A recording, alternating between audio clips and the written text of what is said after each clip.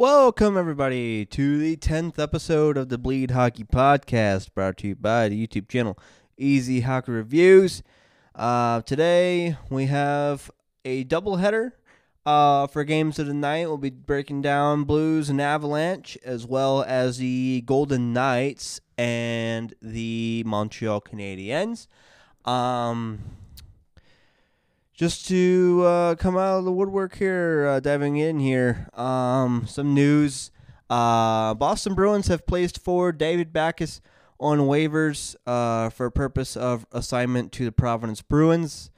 And also Tampa Bay Lightning have placed defenseman Luke Schenn on waivers. Looks to be also for purpose of assignment to the AHL, which I believe they're affiliate is the Syracuse Crunch, I believe. Just going down the line here. Florida Panthers goaltender Chris Dredger will be missing several weeks with a lower body injury that he has sustained recently. And hopefully he makes a grand return for the Panthers.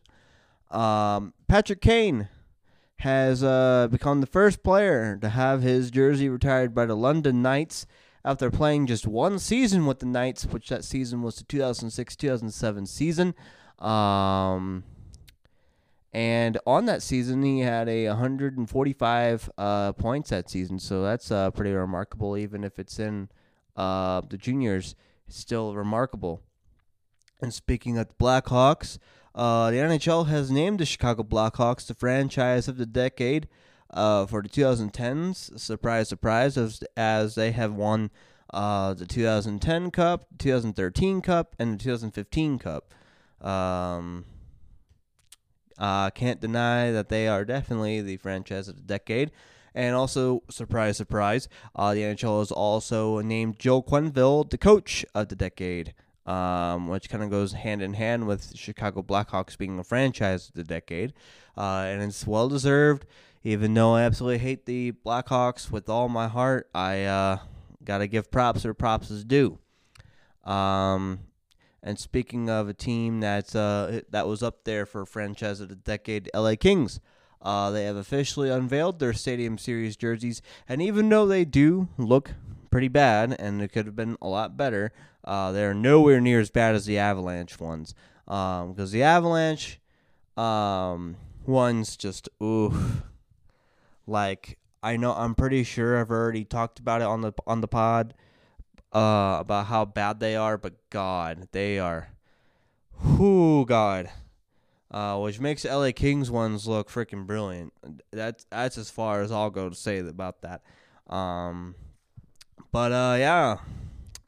And the Stadium Series happens on the 15th of February, ? But it's in Colorado at the Air Force Academy, which if I wasn't relocating and all that, I'd probably have tried to go to that. But since I'm relocating, obviously I don't have the money to go do that, so I won't be doing that. However, I will try to cover it as the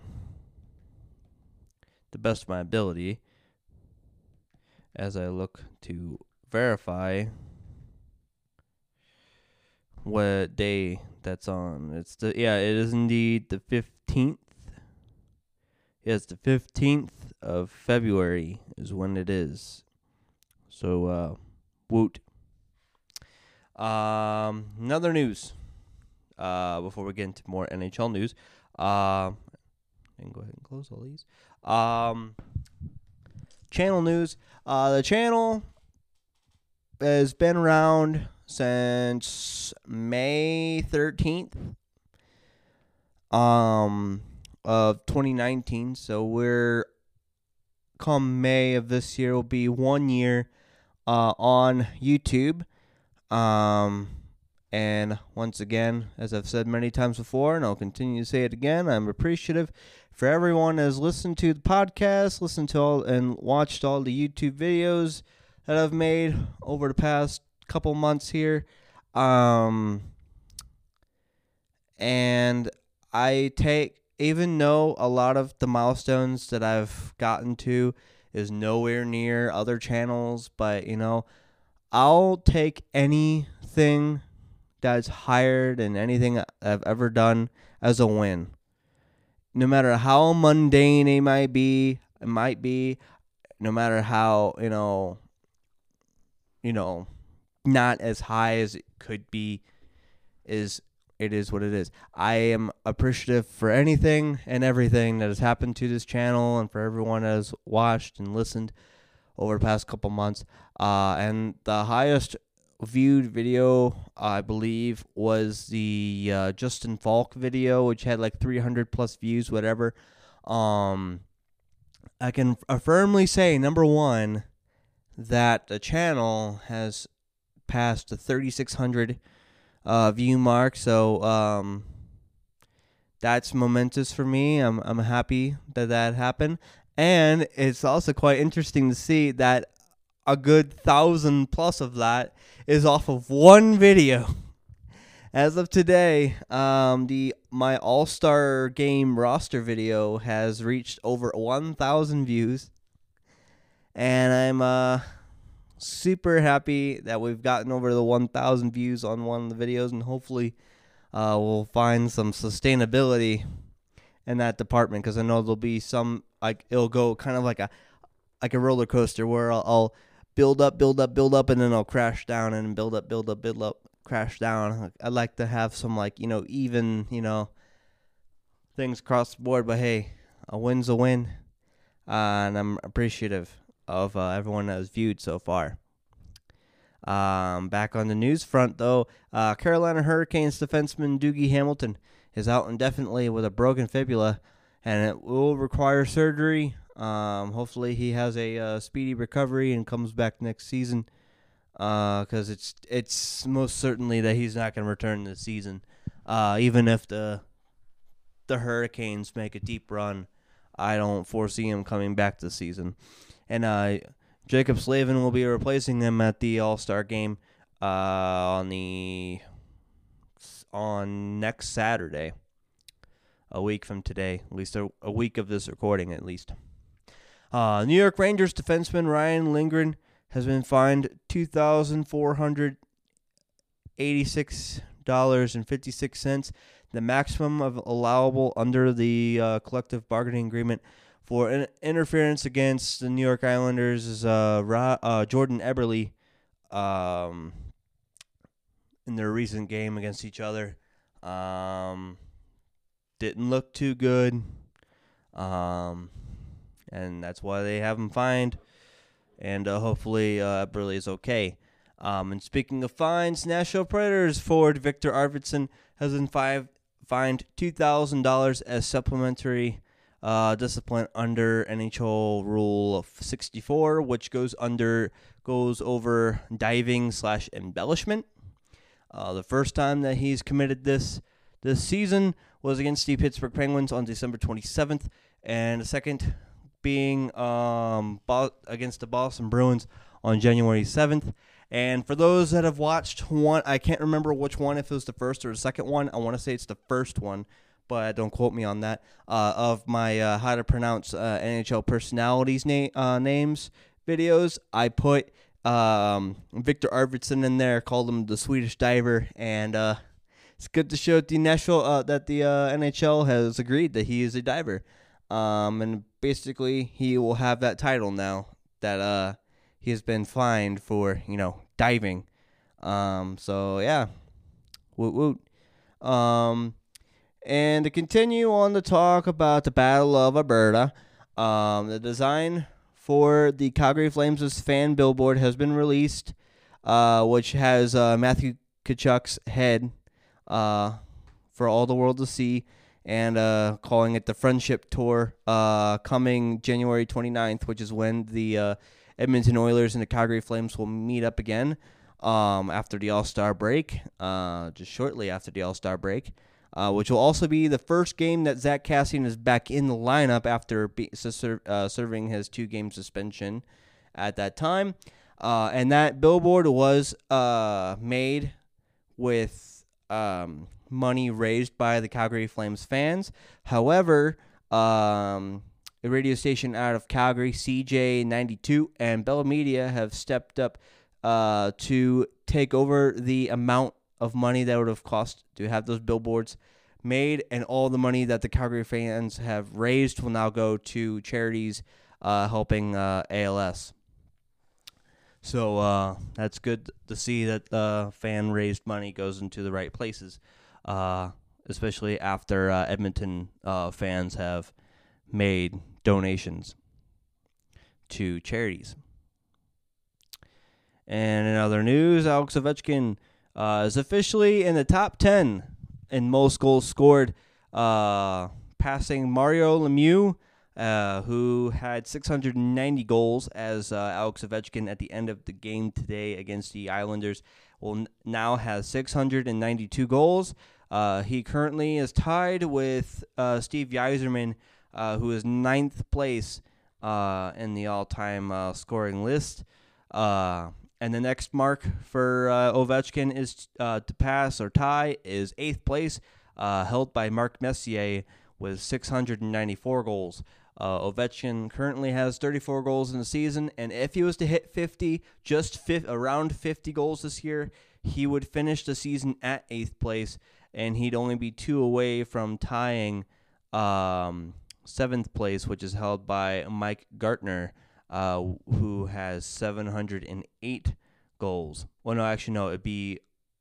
He would hold 8th solely, as who would finish with 707 goals if he just finished with 50. But the rate that he's going right now, because this entire week he's scored 8 goals. For this week, he scored 8 goals this week. So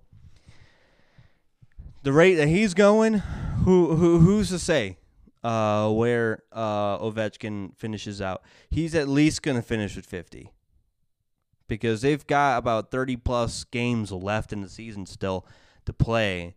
And as long as Ovechkin could just at the very least keeps at least consistently like half of what he's been doing lately, he'll get 50 easy. So who knows? He might even finish the season, regular season, with 7th, holding 7th place. And there's no doubt in my mind that Alex Ovechkin will, at the very least, finish his career 2nd overall in goals scored. There's no doubt in my mind that that's what will happen. And honestly, when everyone might say, oh, Ovi's not going to pass Gretzky, who has 894, or at the very least he ain't going to tie him, I'll go one to say on record here. You hear to hear first here, guys. Even though other people have said that they are basically agreeing with what I'm going to say, I will say that Alex Ovechkin will pass Wayne Gretzky.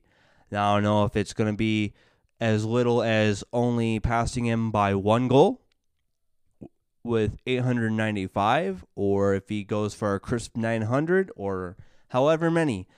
But the fact that, number one, he's scoring at the rate and the level that he has scored in this era of the NHL versus the era of the NHL where Wayne Gretzky was, is, a compliment to how skilled Alex Ovechkin is. And there's no denying that even if he was to stop scoring today, he would be the greatest goal scorer of the modern era. No doubt in my mind. And anyone else would agree, if they were a fan of the game, they would agree that Alex Ovechkin, especially right now, is the greatest goal scorer of the modern era. And he has a very good chance of beating Wayne Gretzky's record. And honestly, there's some people that want to keep, with the legend of Wayne Gretzky and hope that he keeps that record. I honestly want to see Ovechkin break it because, number one, I would love to say, hey, I was alive when the Great One's record for goals scored was broken. Because I wasn't alive when Wayne Gretzky... Actually, no, technically I was alive when Wayne Gretzky set the record, but... or at least finished off the record. Because I was born in 95, which is when his tenure with the Blues for the 20-plus games that he was a Blue happened. So that's something for you. But, yeah, I'd love to see Ovi break the record. And then also... And if there's any naysayers after that, well, they're just being trolls because Ovi deserves everything that he has earned in the NHL. He hasn't been handed anything. He's earned everything. And I'm happy to know that he also has a Stanley Cup under his belt too. So yeah. Well, and just to end that on the news section there, we'll get into the Blues game. So without further ado, diving in to the Blues versus Avalanche game.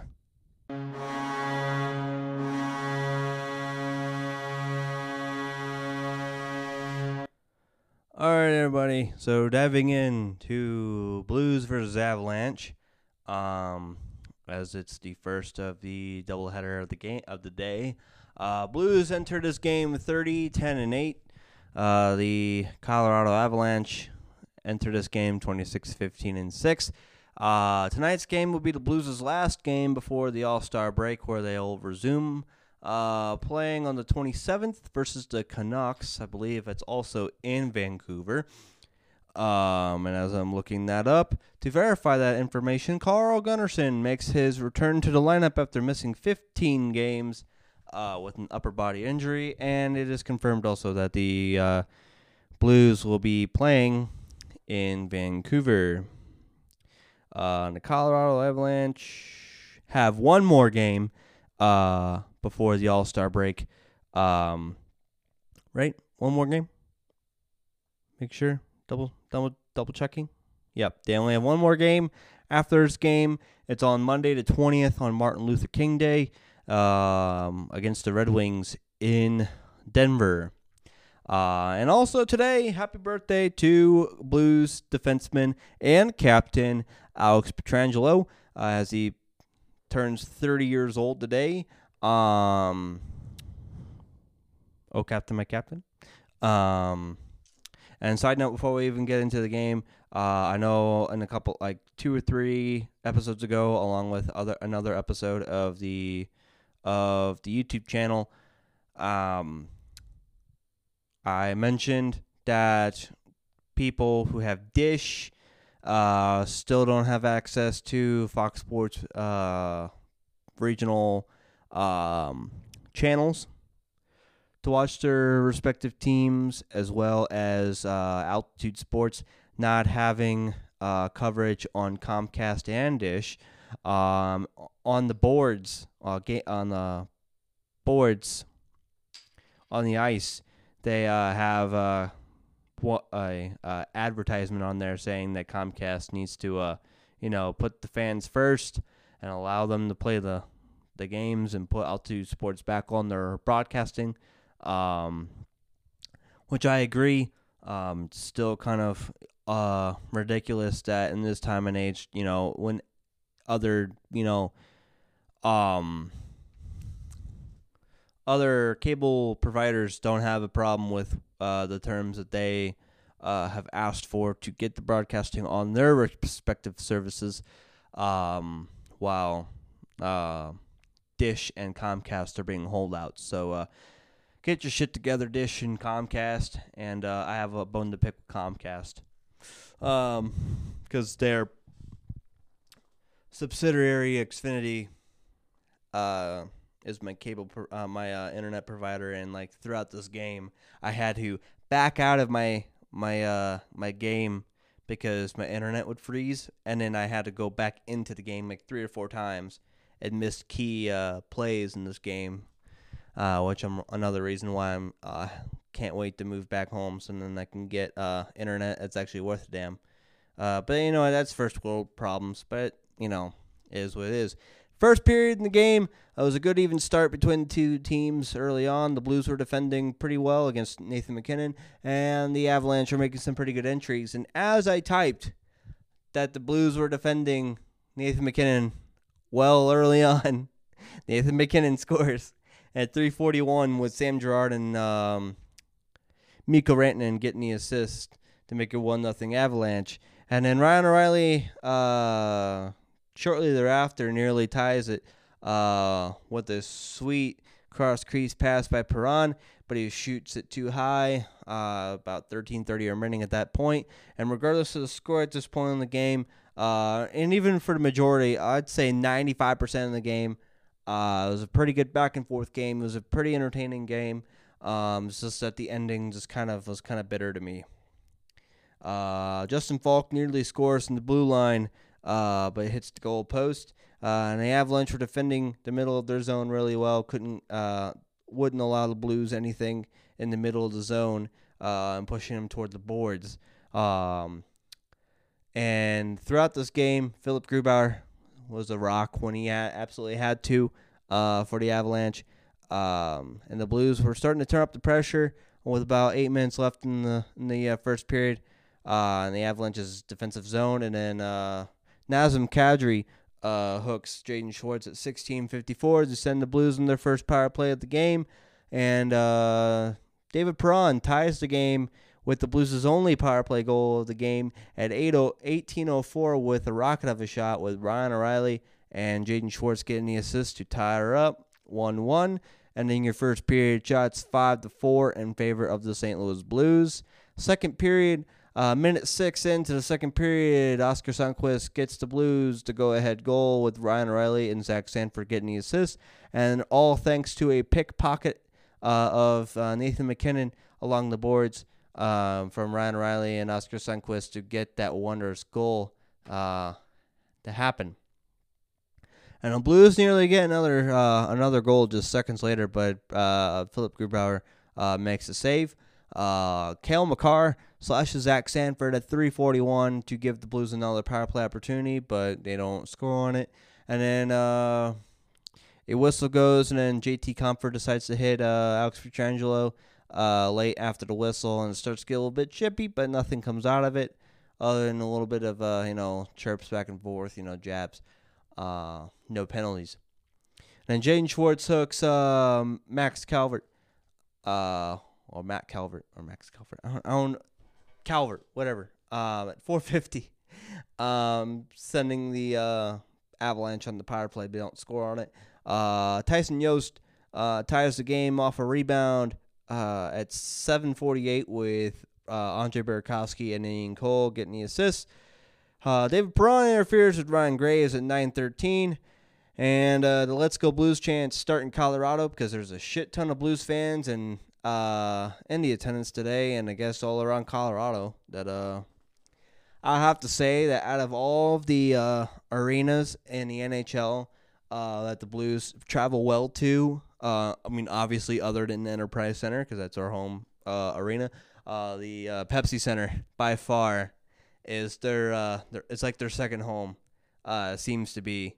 I don't know why, but it is what it is. But I guess in this region of the country, like around the Rocky Mountains, for whatever hell reason, there's a shit ton of Missourians. Like even when I go to Albuquerque, I know there's not an NHL team there, but every time I travel to Albuquerque, I see no less than at least 12 people from Missouri. That's not a semi-trailer. Like just regular old people driving the regular old cars. I don't know what's with Missourians wanting to be around here, but hey, whatever. More power to you. Back on track here. David Perron proves why he's an all-star candidate. Oh, he's not a candidate because he's in the he's going to be in the all-star game. He's proved his worth for sure. He had an absolute game today, and it's a service that even though the Blues don't really go on top this one, spoiler alert, David Perron should have definitely been a 1 of the 3 stars of the game for sure. And Nikita Zadorov roughs Ryan O'Reilly at 13-24 to send the Blues on the power play again, but they don't score on it. And then Kale McCarr gets a shot off so fast you could only see it come out of the net to give the Avalanche the lead once again. 3-2 the lead. Right? 3-2? 3-2? Yeah, 3-2. With 16:26. And was it unassisted? Because I know at the time it was unassisted. And it was still unassisted. So Yost got that unassisted. Congrats to him. Oh, Makar got that unassisted. My bad. And then Andre Burakovsky nets one off the face-off at 16:48, about like a couple seconds in. After that Makar goal, with Cale Makar and Ian Cole getting the assist to make it 4-2 Avalanche. And then Jordan Binnington, shortly after that, gets pulled, and Jake Allen replaces him with 3:12 left in the second period. And then the Avalanche have 4 goals and 11 shots in net, which is absolutely insane. And honestly, I was surprised. I mean, love Benny. Starting to get some. I'm starting to, like what Allen's been doing, and I'm actually sort of surprised that they didn't start Allen out the get-go. But especially since this was their last game before the All-Star break, I don't know why you just wouldn't put Allen in net, especially since his play on the road has been absolutely stellar. But whatever.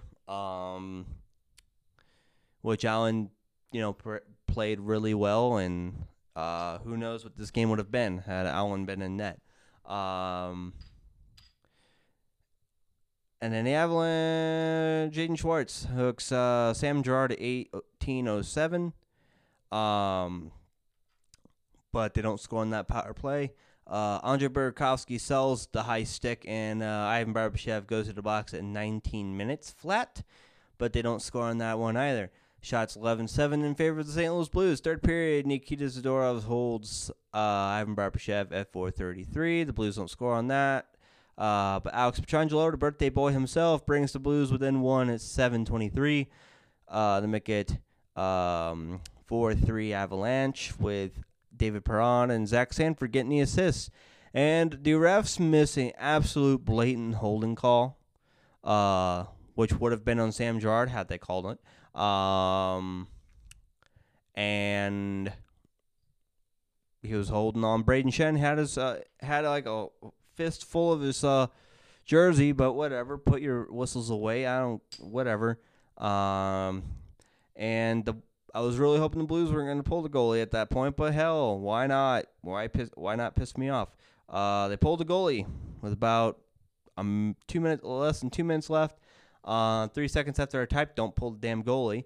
And they pulled the goalie. And at 19:58, Landeskog nets the empty netter, the final nail in the Blues' coffin, with Pierre-Edouard Bellemare and Nathan MacKinnon getting the assist to make it 5-3 Avalanche. Shots 8-8 even.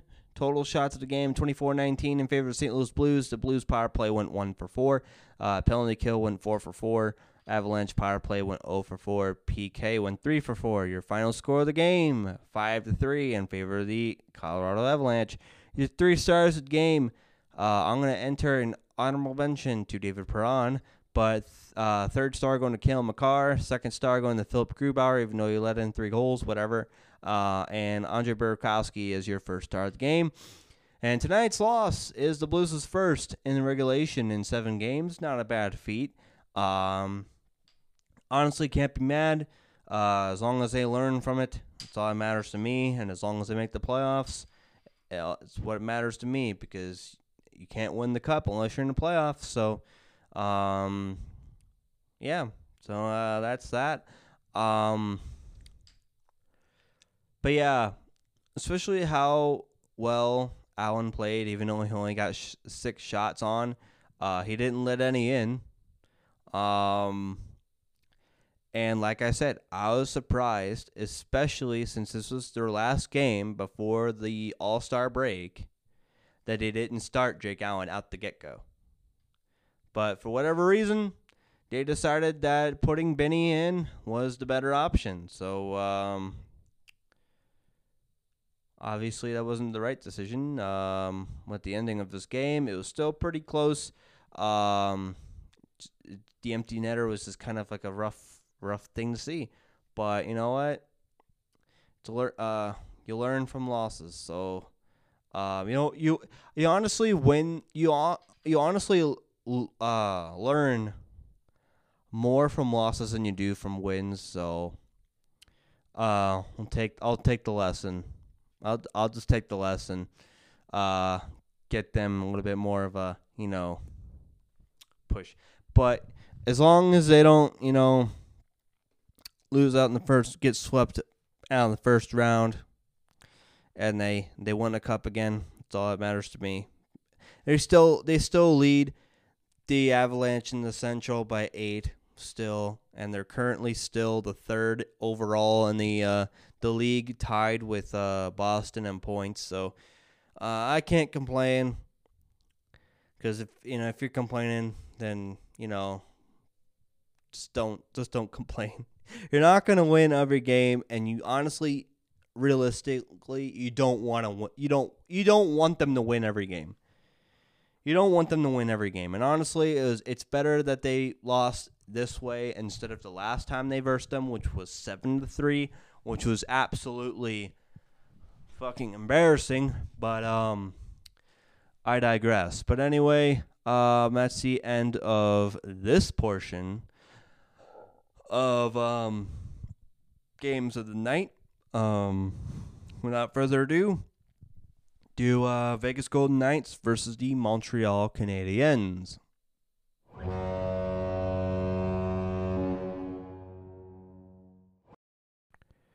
All right, everybody. So diving in to Vegas versus the Canadiens.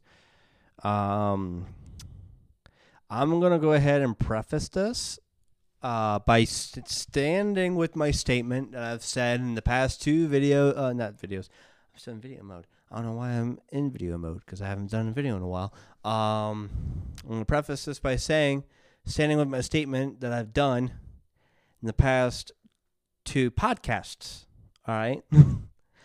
That this team, the Vegas Golden Knights, need help defensively. Now, I'm not going to divulge anymore into the whole why I feel that Gerard Gallant was wronged in this firing, because I have two other times on this podcast where I say that I don't need to expend any more energy on it. All right, I'm going to move on about it. All right, but this team needs help defensively. This team could also use maybe another backup goaltender, because I honestly don't feel that Malcolm Subban fits the bill, and the way that Malcolm Subban plays makes Marc-Andre Fleury have to play a lot more than he should be playing in the season. But this team needs help defensively, and this game by far shows just how bad it needs defense. Now, offensively, they're fine. Maybe you get a defensive, a defenseman that's, an offensive defenseman that can also defend but also get goals, and you get a 2-for-1 deal basically. Or you get a defenseman, and then maybe if you really need it, maybe like a bottom six forward that can, get some scoring and then make the bottom six, a lot more potent. Kind of like a St. Louis Blues, where, when the top lines aren't rolling, you have your bottom six to bail you out, stuff like that. But yeah, I'm just going to preface this with that statement there. Anyway, the Golden Knights entering this game have a record of 25-19-6. The Canadiens have a record of 21-21-7. First period, there's a lot of back and forth. going on in the first 5 minutes, but that shortly ends as Nick Cousins gets the Canadiens on the board early at 5:51 with Dale Weiss getting the lone assist. And Nick Hague was also in the crease, and he had the opportunity to save that goal, but he whiffed it on the first chance of him trying to get the puck away from the crease before it crossed the line. And he got it after it went in, but it was too little too late for there. So it was Canadiens 1-0. And then William Carrier hooks Marco Scandella at 6:23, sending the Canadiens on the power play. They don't score on that. But at 12:33, Ilya Kovalchuk, as ever since the signing of him to the Canadiens, has been absolutely stellar so far. He gets the Canadiens a 2-0 lead at 12:33 with Philip Deneau getting the lone assist on that. And once again, I've said it before, and I'll say it again, and I'll say it until they fix their damn problem. The Vegas Golden Knights have a defense problem, and these two goals for sure reflect that. And then Jesperi Kotkaniemi holds Cody Eakin at 15-14 to give the Golden Knights their first power play of the game. But they don't score on that. But at 18:05, Brett Kulak gives the Canadiens a 3-0 lead, with Max Domi getting the lone assist on that. Which then I don't preface it because it's not before when I say it. But the Golden Knights need to wake the hell up. Shots 9-8. Yeah, first period, shots 9-8 in favor of the Canadiens. Second period, not really eventful. Jonathan Marchessault brings the Golden Knights within 2 at 9:09. Well, I guess it's not really, well, it is kind of eventful, but at least like in the listings, in my notes, it doesn't seem eventful. But Jonathan Marchessault brings the Golden Knights within 2 at 9:09 with Riley Smith and Shea Theodore getting the assist. And then Paul Stastny at 14:48 unassisted goal brings the Golden Knights within 1 to make it 3-2 Canadiens. And then Marc-Andre Fleury makes a pretty good huge save, and then there was a rebound attempt, a rebound right in front, and Braden McNabb clears that out, and nothing comes out of that. Second period other than 11-6 is the shot count in favor of the Vegas Golden Knights. Third period statistic, Vegas is 3-17-1 when trailing after 2. Nick Cousins scores a goal to give the Canadiens the 2-goal lead again at 9:40 with Dale Weiss getting the lone assist. The second time of the night. And then Shea Weber gets the delay of game penalty at 12:15, which the Golden Knights don't score on that power play. And as I'm recording this, with about a minute 30 and ongoing to go in the third period, they currently have pulled Marc-Andre Fleury, and Max Pacioretty is in Montreal. Has brought the Knights back within 1 once again in this game.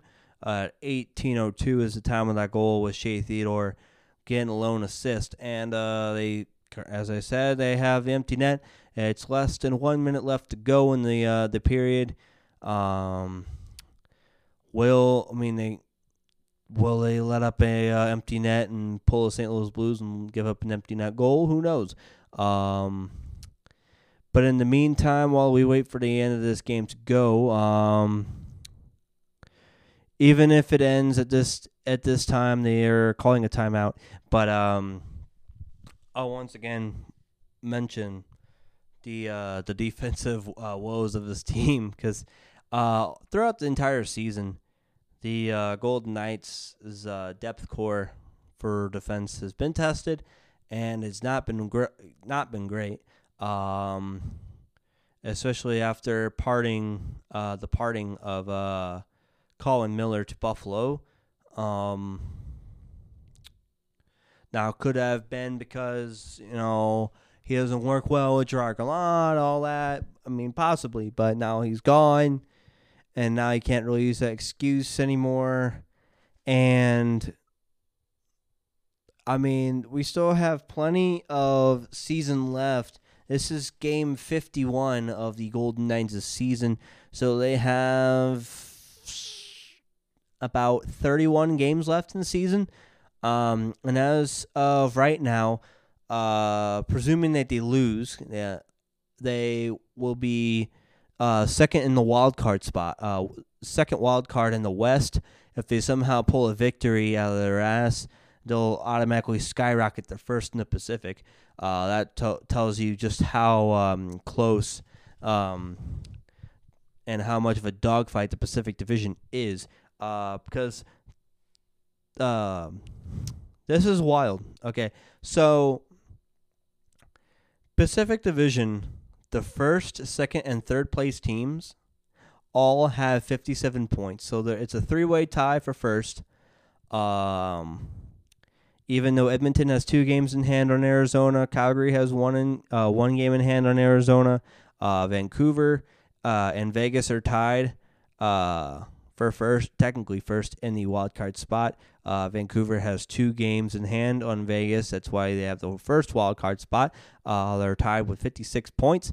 And Vegas just tied the game with 7 seconds left. And Carey Price is pissed. So, yeah, that's great. It's great to hear. So, yeah, I'm going to go ahead and pause this recording, and I'll let you know what else happens. All right, everybody. So, I haven't really paused it for too much. So, Riley Smith scored that tying goal in 1952 via tip-in, with Shea Theodore getting the lone assist on that one to make it 4-4 a piece. It's currently the coach of the Canadiens challenged for offside, but luckily, because Riley Smith and all of them had possession of the puck and control of the puck in the zone, it was deemed a good goal. So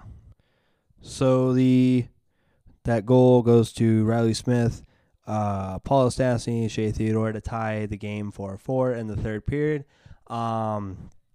Shots in the third period, 14-11 in favor of the Golden Knights, which then this goes into overtime, which I'm currently filming as it happens. So you'll won't get secondhand notes like I normally do. I'll just watch the game and take the notes and then relay those notes in the podcast form, which you are listening to now. So, yeah, I got I currently have like 4 minutes, 4:05 left in the OT to fill some time. So, yeah, this will be fun. A lot of possession by the Canadiens. It's doing a little dipsy doodle is what Darren Pang would say. We're getting in to the zone along the boards, seeing if they can get something going. And Marc-Andre Fleury makes a really good save on Max Domi. So that's good. I know this might be awful, but, there's this option that you guys have. It's called fast forwarding. If this is not well for you, but if it's something that's comical to you, go ahead and just keep on listening. Or if you're just like zoning out, like how I normally do when I listen to podcasts from time to time, just zone out. And this is your zoning out time. Well, it's all right, because it's not really that exciting right now. I really need to get guests on the channel, which I'm currently working on with one right now. Just a colleague of mine that is a San Jose Sharks fan, which I have on record on saying that I absolutely hate the San Jose Sharks, and then just shoot some shit with him about hockey if we can get him on the pod before I move, because I'm not really keen on doing remote interviews with people. I'd rather just do them in person because also it for the face to face, it's a lot better than kind of like over the phone or over like Skype or anything like that. At least that's how I feel about it. We have about 3 minutes left in overtime. Vegas hasn't really had the puck too much, if any. In this overtime, it's all Montreal for the most part. Which, if that to speak anything, I would imagine that if somehow Montreal, turns over the puck, that Vegas, tries to get a breakaway going and try to catch Carey Price sleeping. And Marc-Andre Fleury makes another great save, and then Vegas literally had the puck for like 2 or 3 seconds, and then they couldn't get anything going. 2:25 left in the overtime, and thankfully that was not a penalty. And then Nate Schmidt tries to pass to Marchessault. What a save by Fleury right there. Grabbing the puck, trying to keep the puck right behind him. Clean up his 5-hole there. Shea Theodore getting deep into the Canadiens' zone. No one home. And that was kind of a waste of attempt. Mark Stone go and retrieve it. As we have 1:40 left in the overtime. With Shea Theodore having possession. Going to Stone. Dropping the pass.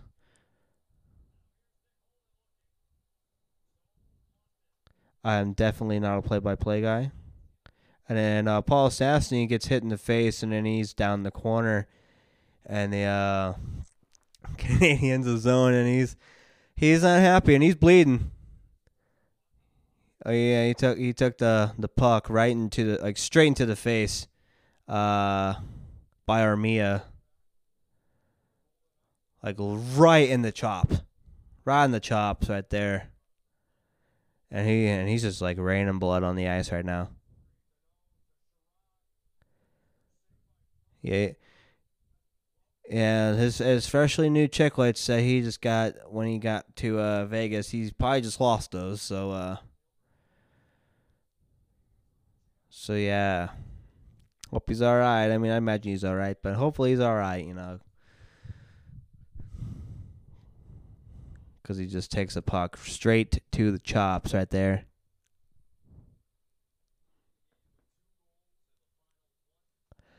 A lot of downtime.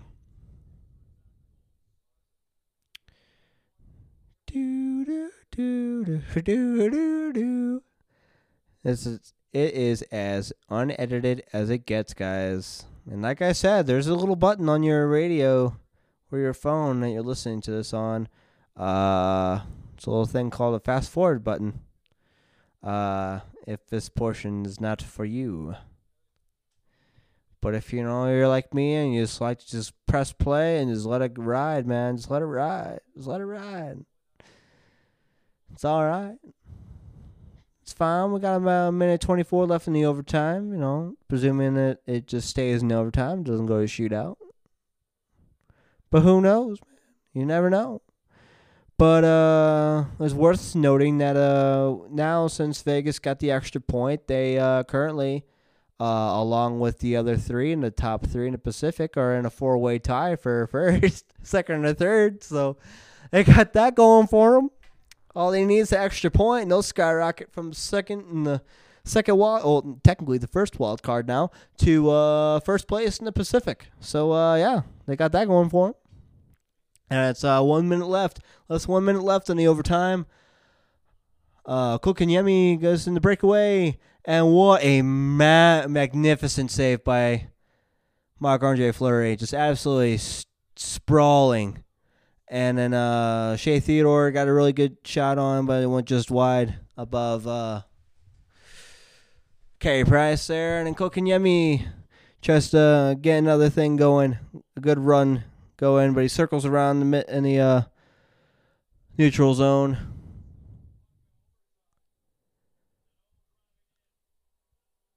And then Philip Deneau circling around.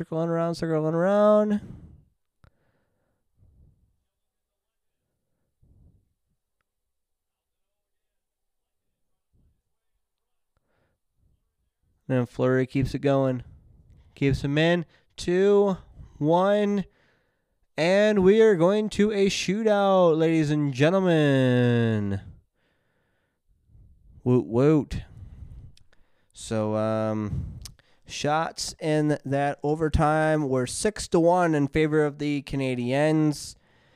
And currently shots, because I want to say that shootout shots don't count. So if that's the case, then just to get to the rest of the intangibles, shots in this game, 35-32. Well, just to correct myself, it was 7-1 shots in favor of the Canadiens in that overtime.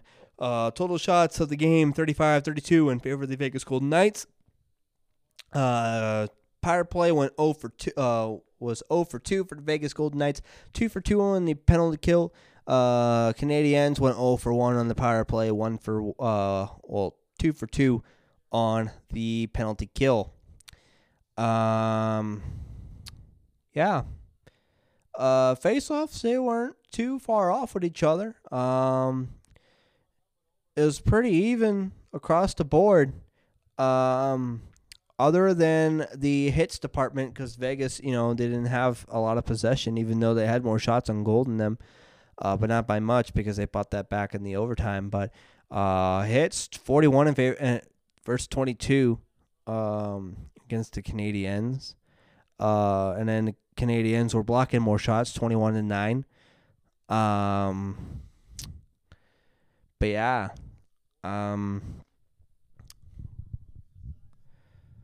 so now we wait for the first shooter to come on. Marc-Andre Fleury as a 6.25% rate in shootouts this season, as they have just put on the screen right now. He's only allotted 3 goals versus 8 shots faced on the season. I'd imagine they put the same for Carey Price when he comes up, but if not, whatever. And then Ilya Kovalchuk is first up, and he goes a little wide, and he scores. So, not looking good right now. Got him in his 5-hole. Gotta close that shit up, man. As we are currently 52 minutes in. So, hey, we might get an out. We might crank an hour out of this, guys. We might crank an hour out.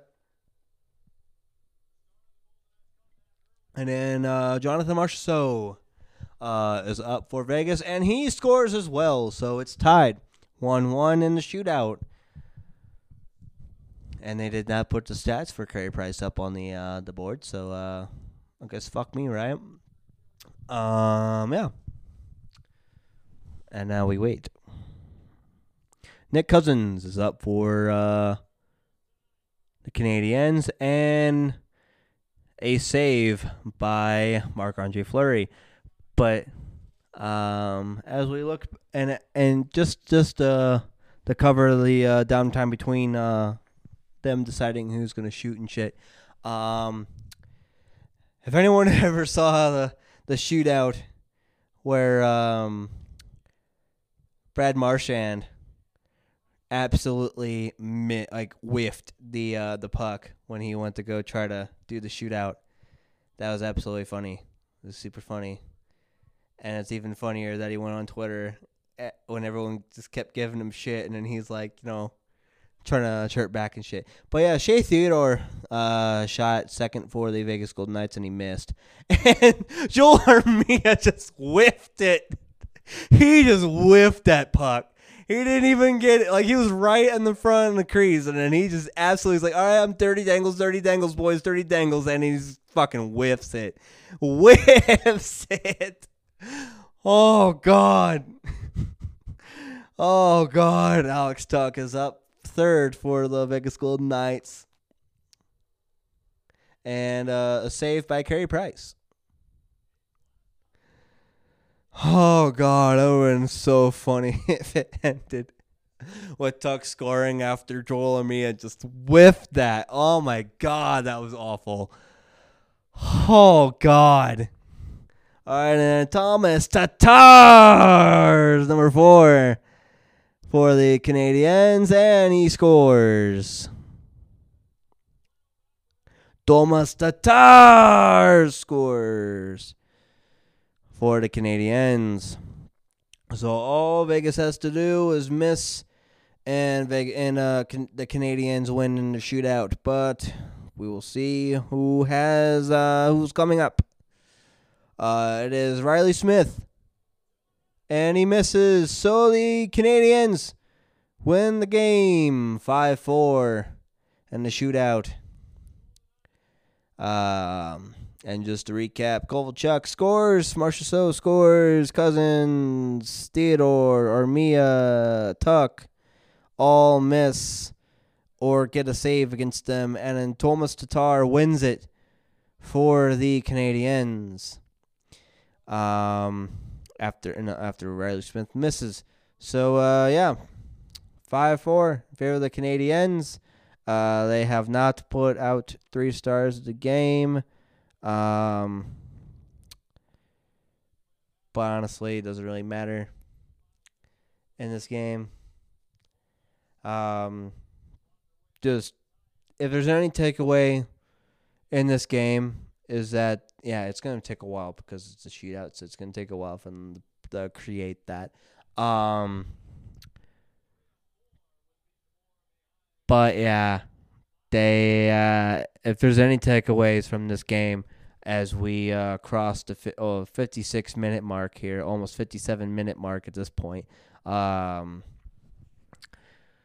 Vegas definitely needs to work on their defense, need to get something going for their defense. Because that's their weak point right now. Because obviously scoring came through to bail them out, but when it's all said and done, they need scoring. They need the defense. They don't have the defense right now. And currently now, they are in a 4-way tie for first in the. They're in a 4-way tie for first in the Pacific. Has Edmonton beat Arizona? Calgary is inactive today. Vancouver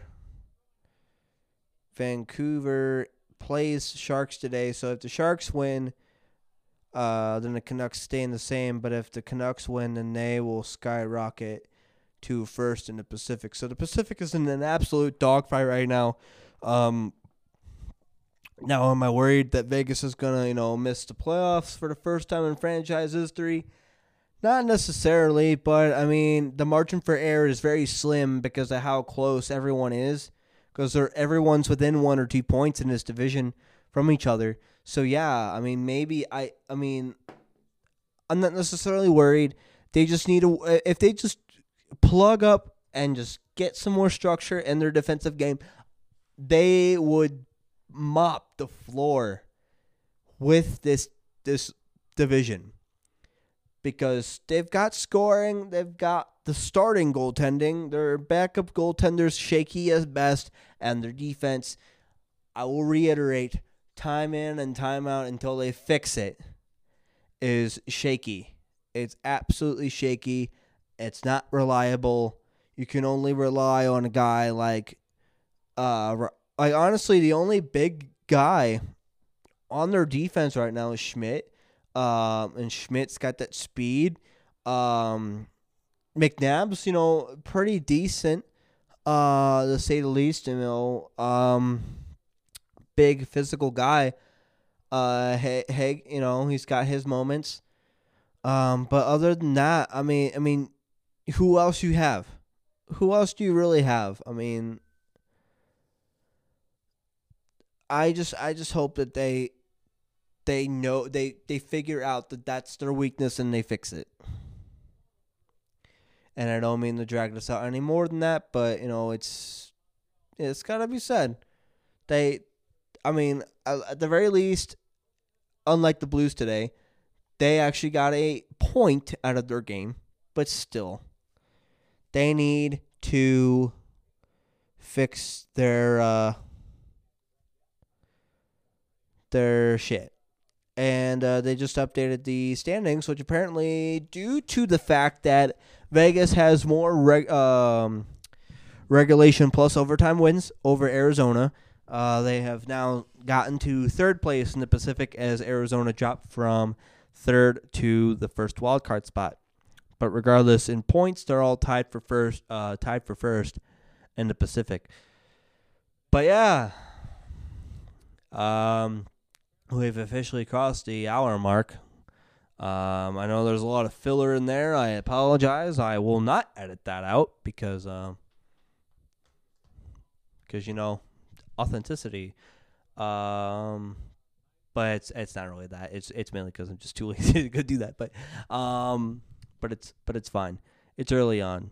And if it was comical, great. If it wasn't, it wasn't your cup of tea. And if you utilized that little fast forward button at that point, good for you. You were smart and you did that. And if you just let it ride, it's fine. I'm not calling you dumb. That's just what you do. Because I would do that. I would just let it ride, whatever. Just let it play. But yeah, so I don't take up any more of you guys' precious time, because time is precious. Time is money. Rate and subscribe on your whatever platform you're listening to, whether it be Anchor, Apple Podcasts, Spotify, Stitcher, or Google Podcast, which is the only ones that are currently housing this beautiful, wonderful podcast you are listening to right now. Give it a rate, give it a subscribe, and I'll catch you tomorrow with episode 11, where I break down Bruins and Penguins, as well as other news that may happen. And that one will most certainly be way shorter than this episode for sure. But yeah, thank you all for listening, and I'll catch you in the next one. Thank you very much.